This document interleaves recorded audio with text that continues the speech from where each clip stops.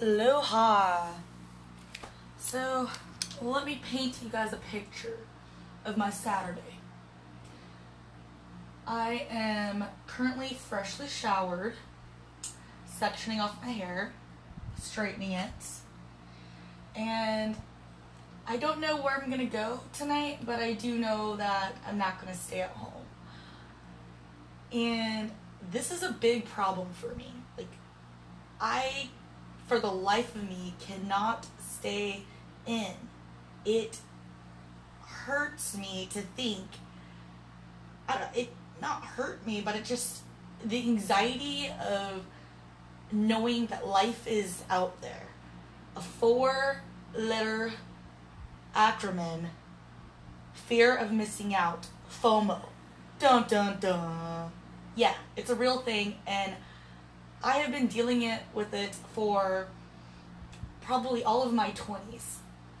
And my body right now is telling me, no, don't do it, don't do it. We hurt, our innards, we hurt from yesterday and the day before. We're tired. But I don't know what it is. I just honestly feel like there is so much fun going on all the time outside of my doors, and if I don't go out and I experience it, then it all calamity. You know, I'm gonna be the one that, oh, you should have been there, you should have seen this. I would love to stay in and watch a movie, meal prep, read a book.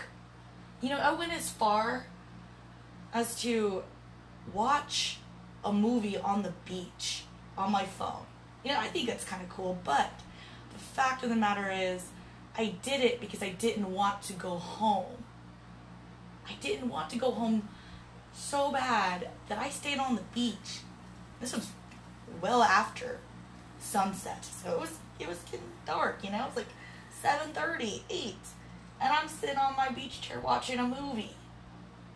Weird, I know.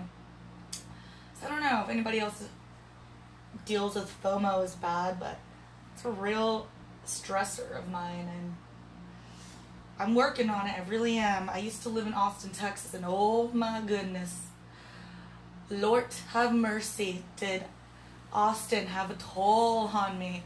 So many great memories and so many great friends were made in Austin, Texas, but oh my goodness, that city was going to be the death of me if I didn't get out and branch out.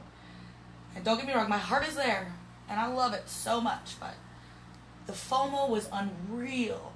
Music all the time, and I love a live band. Something to do every day of the week.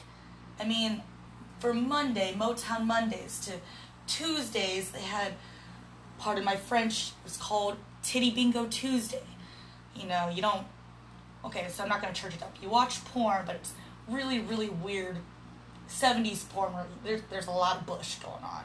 And, you know, you hit the bingo spot, whatever catchphrase is in, you know, the porno.